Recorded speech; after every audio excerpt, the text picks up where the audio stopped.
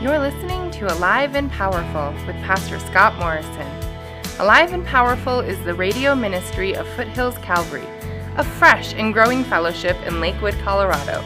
We invite you to come and join us as we study the Word together, Sunday mornings at 9 and 11 a.m. We meet at 12344 West Alameda Parkway in Lakewood, just a few blocks west of Union and Alameda. For more information about Foothills Calvary, please visit our website at foothillscalvary.org. That's foothillscalvary.org. We hope you are blessed by today's message. Now, here's Pastor Scott. Well, it's great to see you. It's been a while since the last time that we were here. For those of you that have just recently joined the church, my wife and I have been serving the Lord since 1969. I pastored in Phoenix praise God, it's by grace, let me tell you. Pastored in Phoenix, Arizona for 30 years almost, from 1981 to 2010. And your own Ron and Jean Brazil and Jenny Evans were part of our church down in Phoenix, and they got transplanted up here. So I've been here about 3 times sharing in the Word. But when we turned the church over in 2010, we joined a small group of longtime Calvary pastors, and our desire was to come alongside younger pastors and others to just encourage them, assist them in whatever way would be beneficial, because we believe that when pastors are strengthened, their churches end up being stronger too. So we do put together a newsletter once a quarter. I put some out on the missions table out in the entry areas, so you can pick it up. We've been involved in the past several months, since October, with helping out a church, Calvary Chapel in Windsor, Colorado.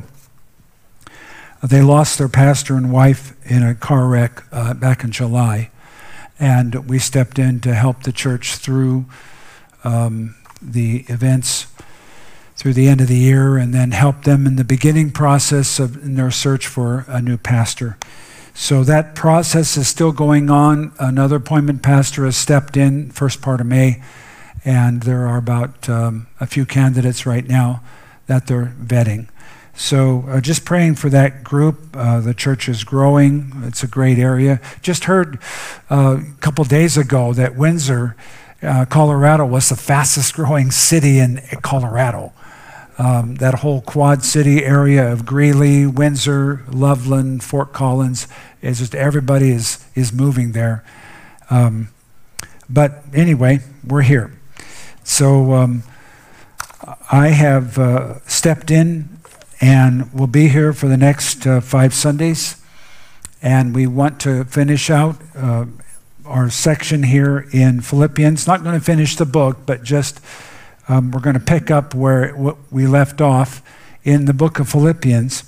And I want you to know that continue to pray for your pastor Scott and for his wife Pam, and just know that the Lord hears your prayers. The Lord is doing things his way. And a lot of times we don't understand why things happen the way they do, or when they do, or where they do, but you have to keep the focus on the fact that God is always in charge. And that's the focus. And so as we look at Philippians this morning, we know that the theme of the book is joy. And yet Paul is in prison when he writes this. And he writes it to these Christians in the city of Philippi, in the area of Macedonia. And it's amazing that as you read through the epistle, he's not whining or complaining about his living conditions. He's focused on them. And it just shows the work of the grace of God to keep us outside of being locked into our life circumstances and just be others-oriented. And when you look up in a Bible dictionary or in a commentary how other commentaries have broken down the book of Philippians, gosh, there are so many different ways to break it down. I like a simple breakdown that I've read. And basically that's chapter 1, Christ our purpose. Chapter 2, Christ our pattern. Chapter 3, Christ our prize. And chapter 4, Christ our peace. And yet there are many ways to break it down. But it just has that same theme of joy in the Lord, no matter what's going on outwardly. God has called us to have peace from the storm, and the storm starts in our hearts, actually. I mean, we can look at life circumstances and we get fearful, and there's a storm brewing in our heart. And Jesus' word to his disciples, peace, be still, it is I, be not afraid, doesn't necessarily stop the storm outwardly, but it's designed to stop the storm on the inside. Because when the storm is going on the inside, we can't hear clearly. There's a lot of static. It's like somebody bumping the knob on the radio. But when we receive him and his peace reigning in our heart, it's like the eye of the hurricane.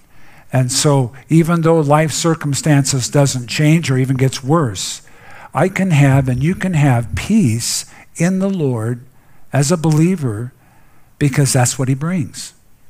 Be of good cheer. It is I, be not afraid.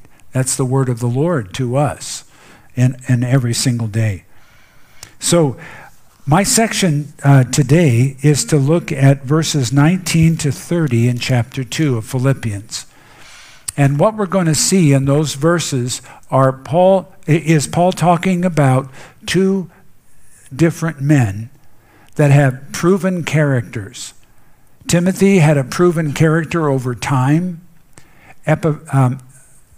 Epaphroditus, because his name in the Greek sounds like Frodo, so it's Epaphroditus, and so, but we're going to go Epaphroditus because I've always said that.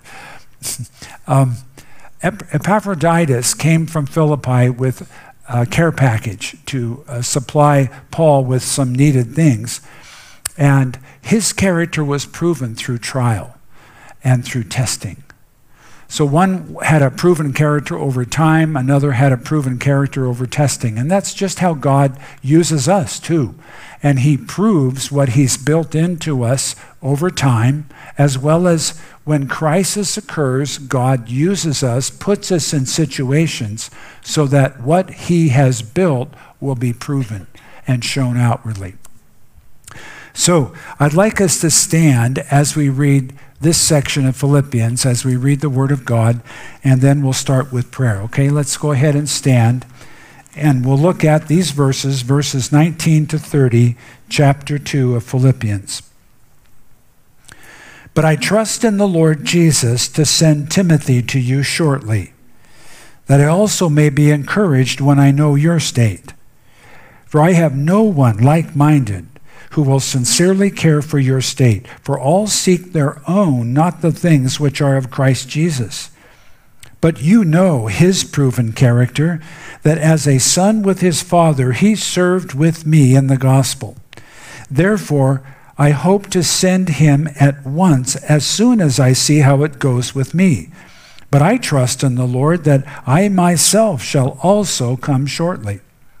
Yet I considered it necessary to send to you Epaphroditus, my brother, fellow worker, and fellow soldier, but your messenger and the one who ministered to my need, since he was longing for you all and was distressed because you had heard that he was sick. For indeed he was sick, almost unto death. But God had mercy on him, and not only on him, but on me also, lest I should have sorrow upon sorrow. Therefore, I sent him the more eagerly, that when you see him again, you may rejoice, and I may be less sorrowful.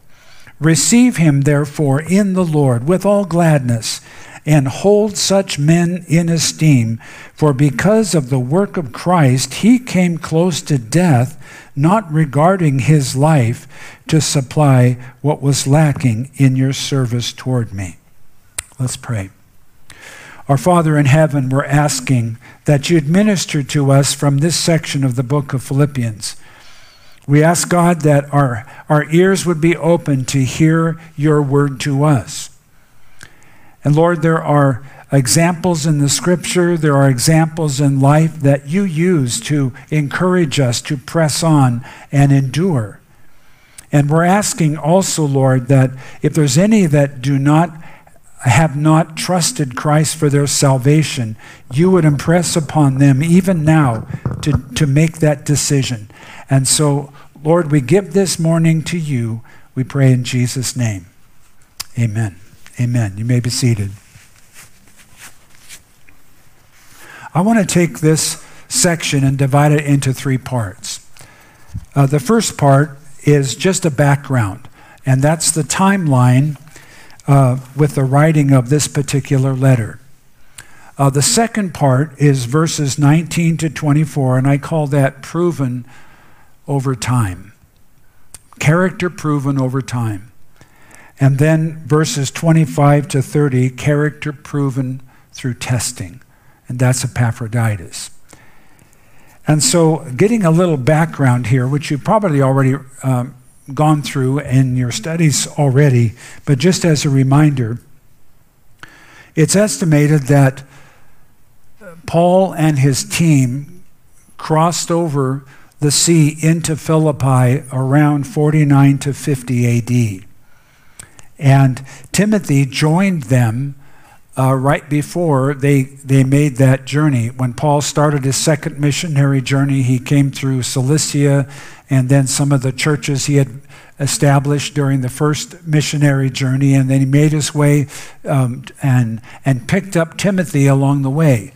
Timothy came to the Lord during Paul's first missionary journey, and now several years later, when Paul comes through, the Lord directs him to invite Timothy to join Paul's team. Timothy had no idea what he was getting into, but it was going to be the adventure of a lifetime for sure. And so he joins him as a younger man, and he becomes one of Paul's traveling companions, along with Paul and Silas, and then Luke joins him in Troas, and they make their way across the sea a little bit to their first entry into Europe. And that's during the second missionary journey, and that was around 49 to 50 AD. And so now, at the writing of this letter, the timeline is around 61 to 62. So it had been around 12 years later. And we read in the book of Acts, especially in Acts 20, that they had visited Philippi 2 other times after that. And yet now it is 12 years later, Paul's in prison. And so he's writing here, and Timothy is there visiting. Timothy's not in prison, but Timothy is visiting in Rome and being Paul's helper as much as he can. So basically, Timothy had been with Paul at least 12 years, if not 13. What was it like?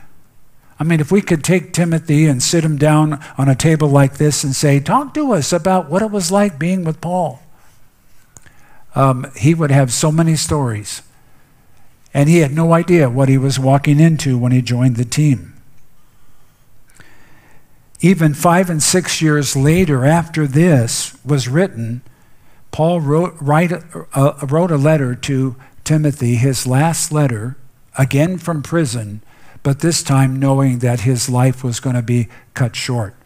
Paul was a Roman citizen, so according to the Roman law, they did not crucify Roman citizens for capital crimes. They took them outside the city and beheaded them.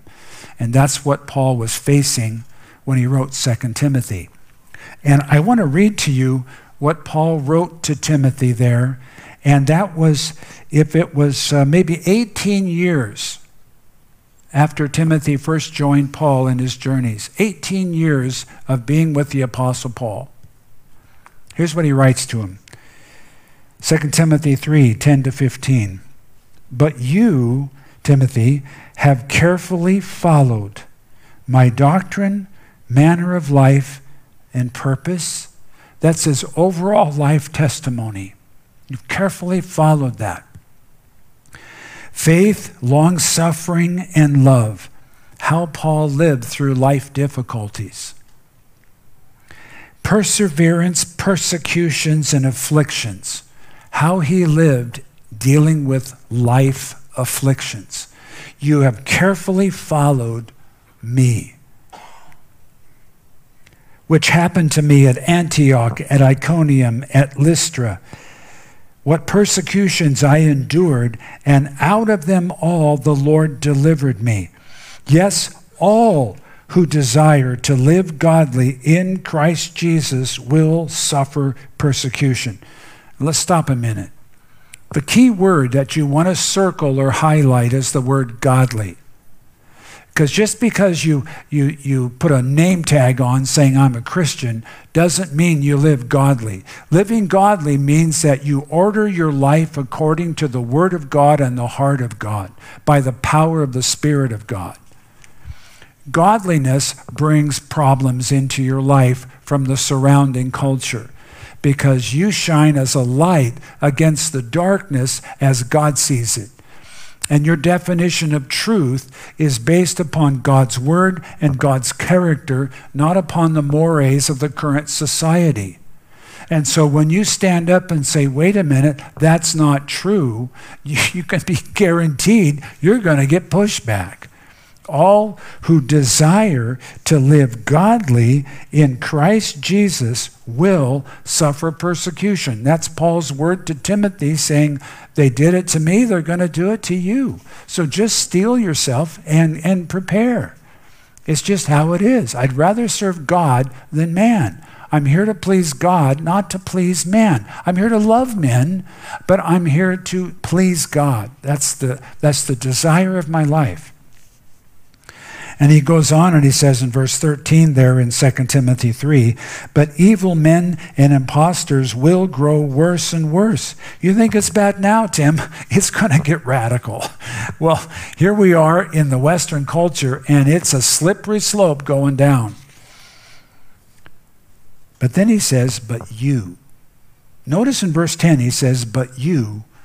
And then he exhorts him again in verse 14, but you must continue in the things which you have learned and been assured of, knowing from whom you've learned them.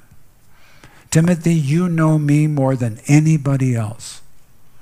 And there are pastors and mentors that the Lord brings into our life, and we see them over a long period of time, and we're inspired by their legacy. And yes, there are some that have fallen, but you just can't throw all the rest of Christian leaders under the bus because a few have sabotaged their ministry. God puts elders and pastors and leaders into our lives to exhort us, to encourage us, to lead us on.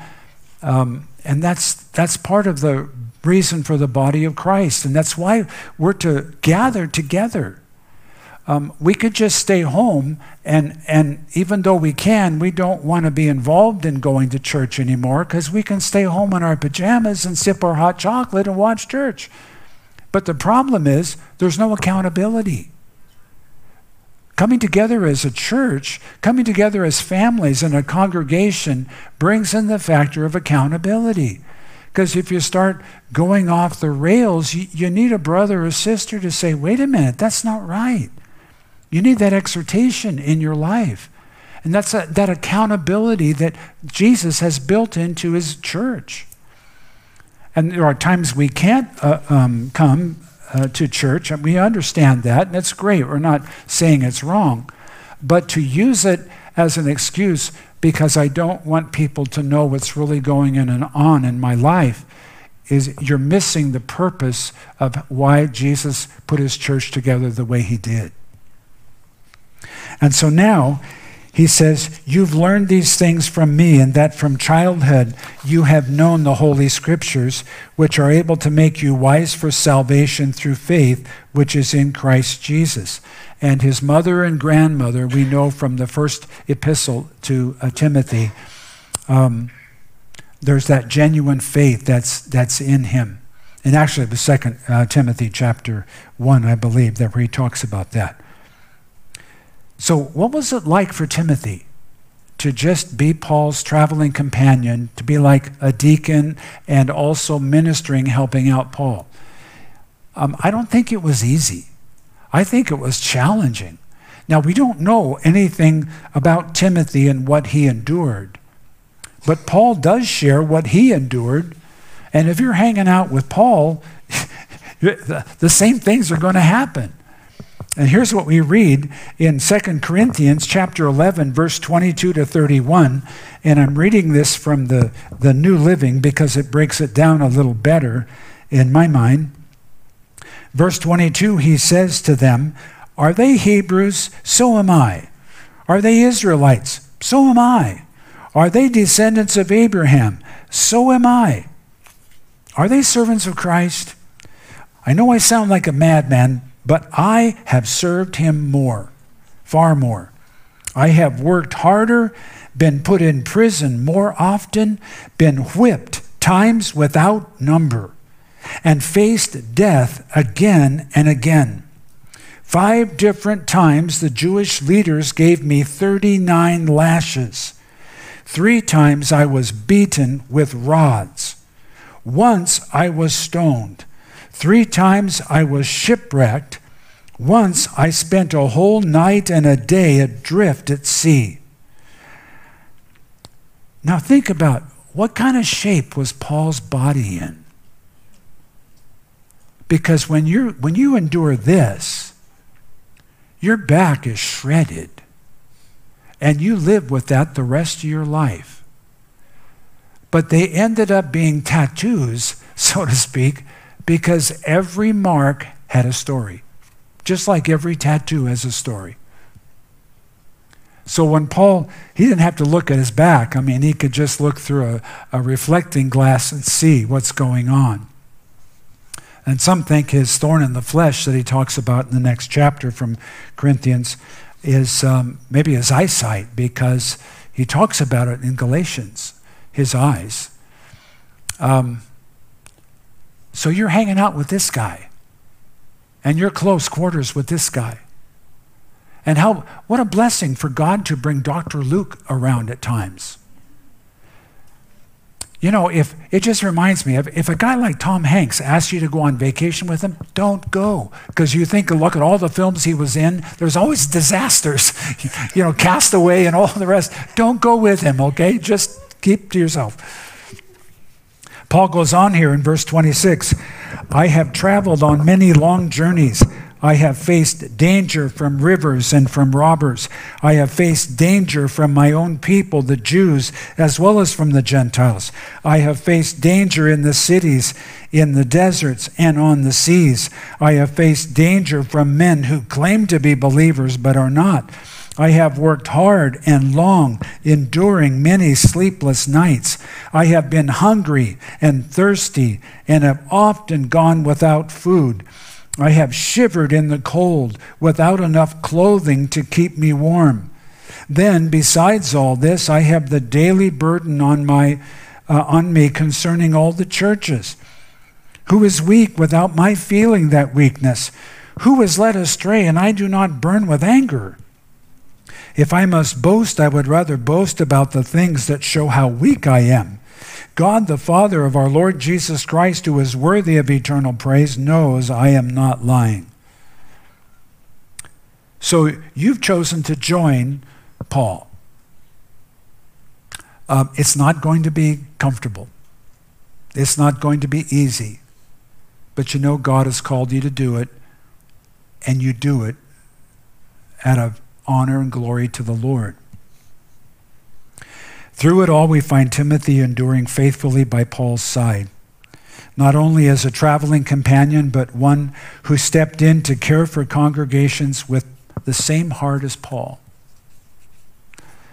And when Paul writes to Timothy in his letters, we find that he's in charge of the church in Ephesus. And he's there until he dies, really. And he dies a martyr's death. Because around 90 AD, according to Christian tradition, there was some pagan festival and parade going on, and Timothy couldn't stand it, and he went out and tried to stop them, and they grabbed him and dragged him and then beat him to death. After all that faithful service, that's how they treated him. And so when Paul said to him, all who desire to live godly in Christ Jesus shall suffer persecution. Eventually it happened. So, Timothy, he says here in verse 19, I trust in the Lord Jesus to send Timothy to you shortly, that I also may be encouraged when I know your state. Timothy his character was proven over time. And Paul says, my trust is in the Lord. I have a desire in my heart, and I'm trusting in the Lord. I'm not trusting in the Roman government to release me. I'm not trusting in the fairness of the Roman government. I'm not trusting in people to be in the right place at the right time in the bureaucracy of Rome. He says, I trust in the Lord. He says it in verse 19. He also says it in verse 24. And so even though he was under house arrest, incarcerated, his trust was still in the Lord. Not in people, not in politics. And I've said this before. Yeah, you know about politics. The word poly means many. Ticks means bloodsuckers. And so politics isn't going to give you the hope that Jesus can give you. Paul's hope was in Jesus, the Lord Jesus, not in the circumstances. God uses life, and he's always in charge, even though we don't understand why, and we don't have answers. And some of us bang the table. Well, I want answers. I want to know why, as if we're putting God on trial. God works best behind the scenes without explanation. And when we take the position, I won't move until I get an explanation, we're putting him on trial. And he says, trust me with all your heart. Do not lean on your own understanding. In all your ways, acknowledge me. I'll direct your path. Can you trust God without having the answers? That's what he's asking. Because in effect, what you're doing is you're trusting that God is good.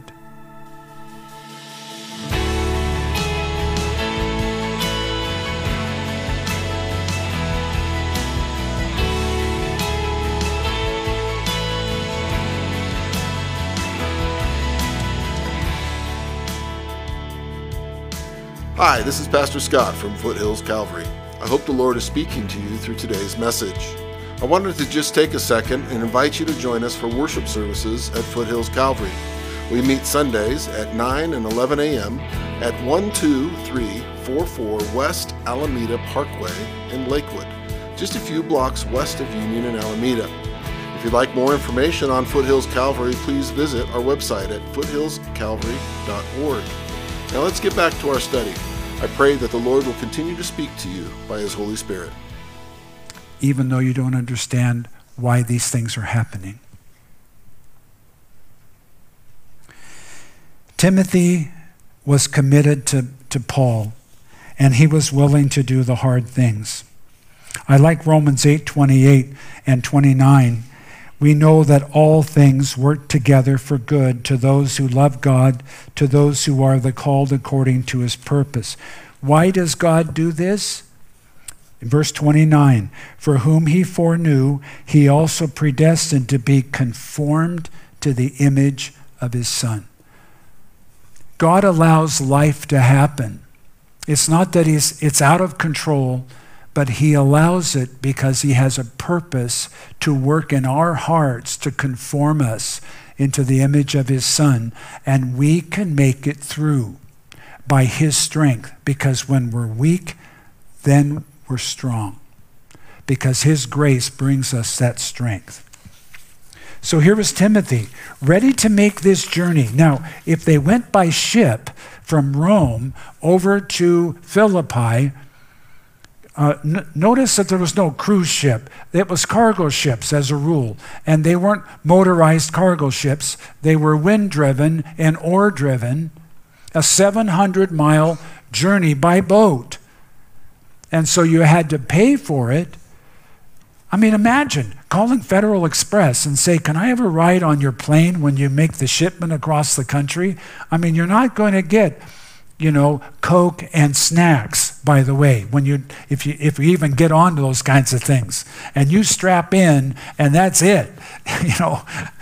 They could have gone by land, but they had to go by sea part of the way.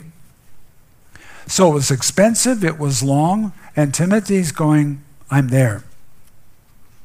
Because he was absolutely sold out to what God had been putting into his heart. And he loved this fellowship because he was there when they first went there in 50 AD. He met them there. And he says here, Paul says, I want to know how you're doing. And so I want to send Timothy on a round trip so he can come back and just tell me how you're doing. That's commitment. I mean, there's time, there is money involved and all that, and yet Timothy is saying, I'm ready, I'm going. And he says in verse 20, for I have no one like-minded who will sincerely care for your state. For all seek their own, not the things which are of Christ Jesus. Here's the reality in ministry. The reality is this. Not everyone is going to have the same burden that you have for the area of ministry you serve in. Some of you are committed to serve in security. And you just have a burden for that. You have training for that. You have a burden for it. You want to protect the congregation. Not everybody wants to do that. And some of you are serving children, serving preschoolers. And you just have a desire. It's just a joy of your heart. You enjoy it so much, you look forward to it. And there are others that go, nah, not so much. But don't be surprised about that. And don't judge others who don't have the same passion you do for your area of service. Paul found this in Rome. There were believers in Rome. There was a church in Rome at the time. But nobody wanted to be inconvenienced to have to go to this church and just see how they're doing and come back. I mean, why? That's why he says here, I don't have one person. Actually, the Greek reads like this in these verses. For not even do I have one who is like-souled, one of such a character who would genuinely and with no secondary regard of himself be concerned about the welfare of your circumstances.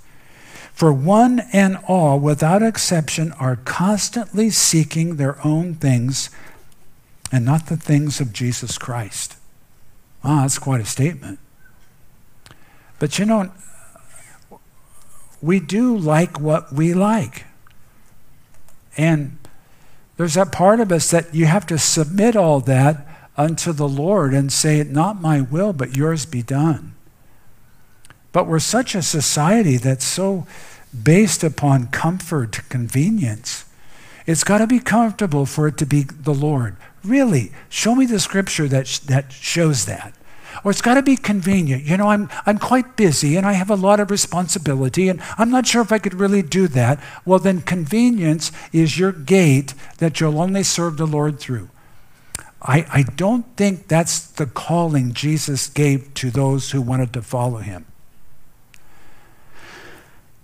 And so we have to deal with the reality, especially in our Western culture, how me-oriented we are. There is an unholy trinity called me, myself, and I. And that unholy trinity just fights against the will of God so much. It's not that we have to flagellate ourselves and beat ourselves every morning to, say, I'm a dedicated Christian, look how much I deny myself. No, but the reality of the case is in how we process our world. Am I asking, I'm only going to serve you if it's comfortable? Or I'm only going to serve you if it fits in my schedule? Wow, what? You've lost perspective. You've lost what Jesus paid to redeem you and you owe your eternity to him. How do we lose perspective? Because something gets in the way. Us. Me. My desire. And it blocks my perspective. Timothy had a proven character over time. Verse 22, you know, Philippians, his proven character. You know by experience that as a son with his father, he served with me in the gospel. He was a true apprentice, father-son business. Verse 23, therefore I hope to send him at once, as soon as I will see how it goes with me. But I trust in the Lord that I myself also shall come shortly. So Paul had a sense that he was at the end of his two-year incarceration, as we read at the end of book of Acts. And so he had this sense that he was going to be released. But in case he was wrong, he was trusting the Lord, but he was leaving the timing to God. He's sending Timothy on this long journey just to check on the fellowship and then bring back word. And so we see this character proven over a long time. My wife and I have served the Lord almost 54 years. And we've had our ups and downs. We haven't had a perfect Christian walk where we never sinned against each other or against anybody else. There have been times we've been frustrated. There have been times we've said things we shouldn't have said. But part of the proven character is, what do you do when you fail? What do you do when you sin? You own it. You ask forgiveness. You humble yourself. That's part of the Christian witness, not the perfection, but the godly character of what it's like to follow Christ in the midst of a present evil, adulterous generation. Now let's look at Epaphroditus here, because he's the next example, but he had character proving over testing. It was proven over testing. Verse 25. Yet I considered it necessary to send to you Epaphroditus, my brother, fellow worker, and fellow soldier, but your messenger and the one who ministered to my need. Epaphroditus, kind of a strange name, but a common name back in those days. His name means charming. And he lived up to his name. He was a blessing to those that he encountered. And notice Paul's fourfold description of his character. First of all, he calls him brother. Now, Paul had been in the Lord a long time. We don't know how long Epaphroditus had been in the Lord, but to Paul, it was all a level playing field. He is my brother first and foremost, and that's how I see him. I don't see him through class. I don't see him through ministry distinction. I don't see him through years of how long has he been there. He's my brother, which means in the Greek, from the same womb. He's not really talking about an earthly brother. He's saying, we're united in the blood of Christ. My brother. Secondly, my fellow worker. He brought these gifts to Paul as a committed person from that fellowship, and he has a testimony under hardship of serving the Lord as a worker. And then he calls him, number 3, fellow soldier, because of his discipline and dedication. Even when he's sick, even unto death, he's persevering and wanting to fulfill what his fellowship are expecting him to fulfill. And then last word is messenger, which is where we also get the word apostle, because he was a messenger sent as an ambassador on a commission. Paul says, you bringing the gift is a spiritual authority that God has placed upon you. It's a grace he's placed upon you. And this fourfold description is a great description, because his character was proven through testing. When it got tough, he didn't bail. He persevered. He endured. He was faithful to the calling. And so he brought that supply box from the church in Philippi to help Paul in his needs. And then in verse 26, since he was longing for you all and was distressed because you had heard that he was sick. For indeed he was sick, almost unto death, but God had mercy on him, and not only on him, but on me also, lest I should have sorrow upon sorrow. Apparently enough time had gone by when Paul was with Epaphroditus that there had been a letter, communication back and forth. They had heard he was sick and deathly sick, and then they responded back. That's how Paul could say that, because there had been that time, that communication time. There was no cell phones, there was no communication like that, but that's how it came about. Verse 28, therefore I sent him the more eagerly, that when you see him again, you may rejoice, and I may be less sorrowful. Verse 29, receive him therefore in the Lord with all gladness, and hold such men in esteem, because for the work of Christ he came close to death, not regarding his life to supply what was lacking in your service toward me. And I like how the Greek reads in this. It says, having recklessly exposed his life in order that he might supply that which was lacking in your service to me.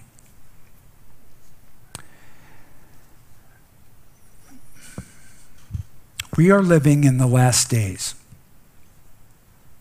It is going to become more and more difficult to live godly in Christ Jesus. And when God calls us to serve him in a particular way, there are going to be times when it's going to be uncomfortable and inconvenient. And we have to guard against complacency of soul, where all of a sudden everything has to be soft. And the Lord has called us to follow him no matter what. In Luke chapter 9, verse 23, it says, Jesus said to them all, if anyone desires to come after me, let him deny himself and take up his cross daily. The cross was a torturous instrument of death. Follow me at the point of death, and come and follow me. And so as we've looked at this, we've seen these two men that Paul talks about in the midst of his letter. Timothy, his character proven over time, and Epaphroditus, his character being proven through testing. And God wants all of us to finish well. Over time, your testimony, God wants to use. You have to finish well today so you can finish well again. And you go day by day, and eventually, as time goes on, if the Lord tarries, you finish well in your life. You finish well. But you also have to finish when it's difficult. You have to do the right thing, even though everything in you wants to run. Proven during testing. And God isn't testing you because he's mad at you. He's allowing life circumstances to happen to show how he's much more strong than those circumstances. If you lose everything, you're able to rebuild your life again. If everything falls apart and your relationship falls apart, your family falls apart because of your fault or somebody else's sin, God is able to rebuild it, but you got to keep your eyes on him and not lose perspective. It's not about you, it's about him. And he wants to rebuild your life no matter what's happened. And so as we close here, we want to take what the Lord has ministered to us this morning and just take it to heart, go deeper with it, and then ask the Lord, my question is, it's not about how comfortable or how convenient. It's what do you want me to do? What have you set before me to do, Lord? Not my will, but yours be done. You have your way in my life because that's the safest place I can be. Let's stand. Our Father in heaven, we stand before you this morning and we're asking you to go deeper with us as you seek to reason with us, as you seek to help us. And Lord, there are things that you may have spoken to us about through the message, and we ask you by the Holy Spirit to go deeper and to minister to us to what that looks like on an everyday basis. We give you our life, God, and we're asking you to do whatever is necessary to have your will done in our life to your glory. And Father God, if there's any here this morning that have not trusted your Son for their salvation and forgiveness of sins, may you move on their heart even now to get that taken care of before they leave this place. And as we continue to pray, if this is you this morning, take the time to come up front and get that settled before it's too late. And so, God, we leave this before you for your work in our life. In Jesus' name, amen.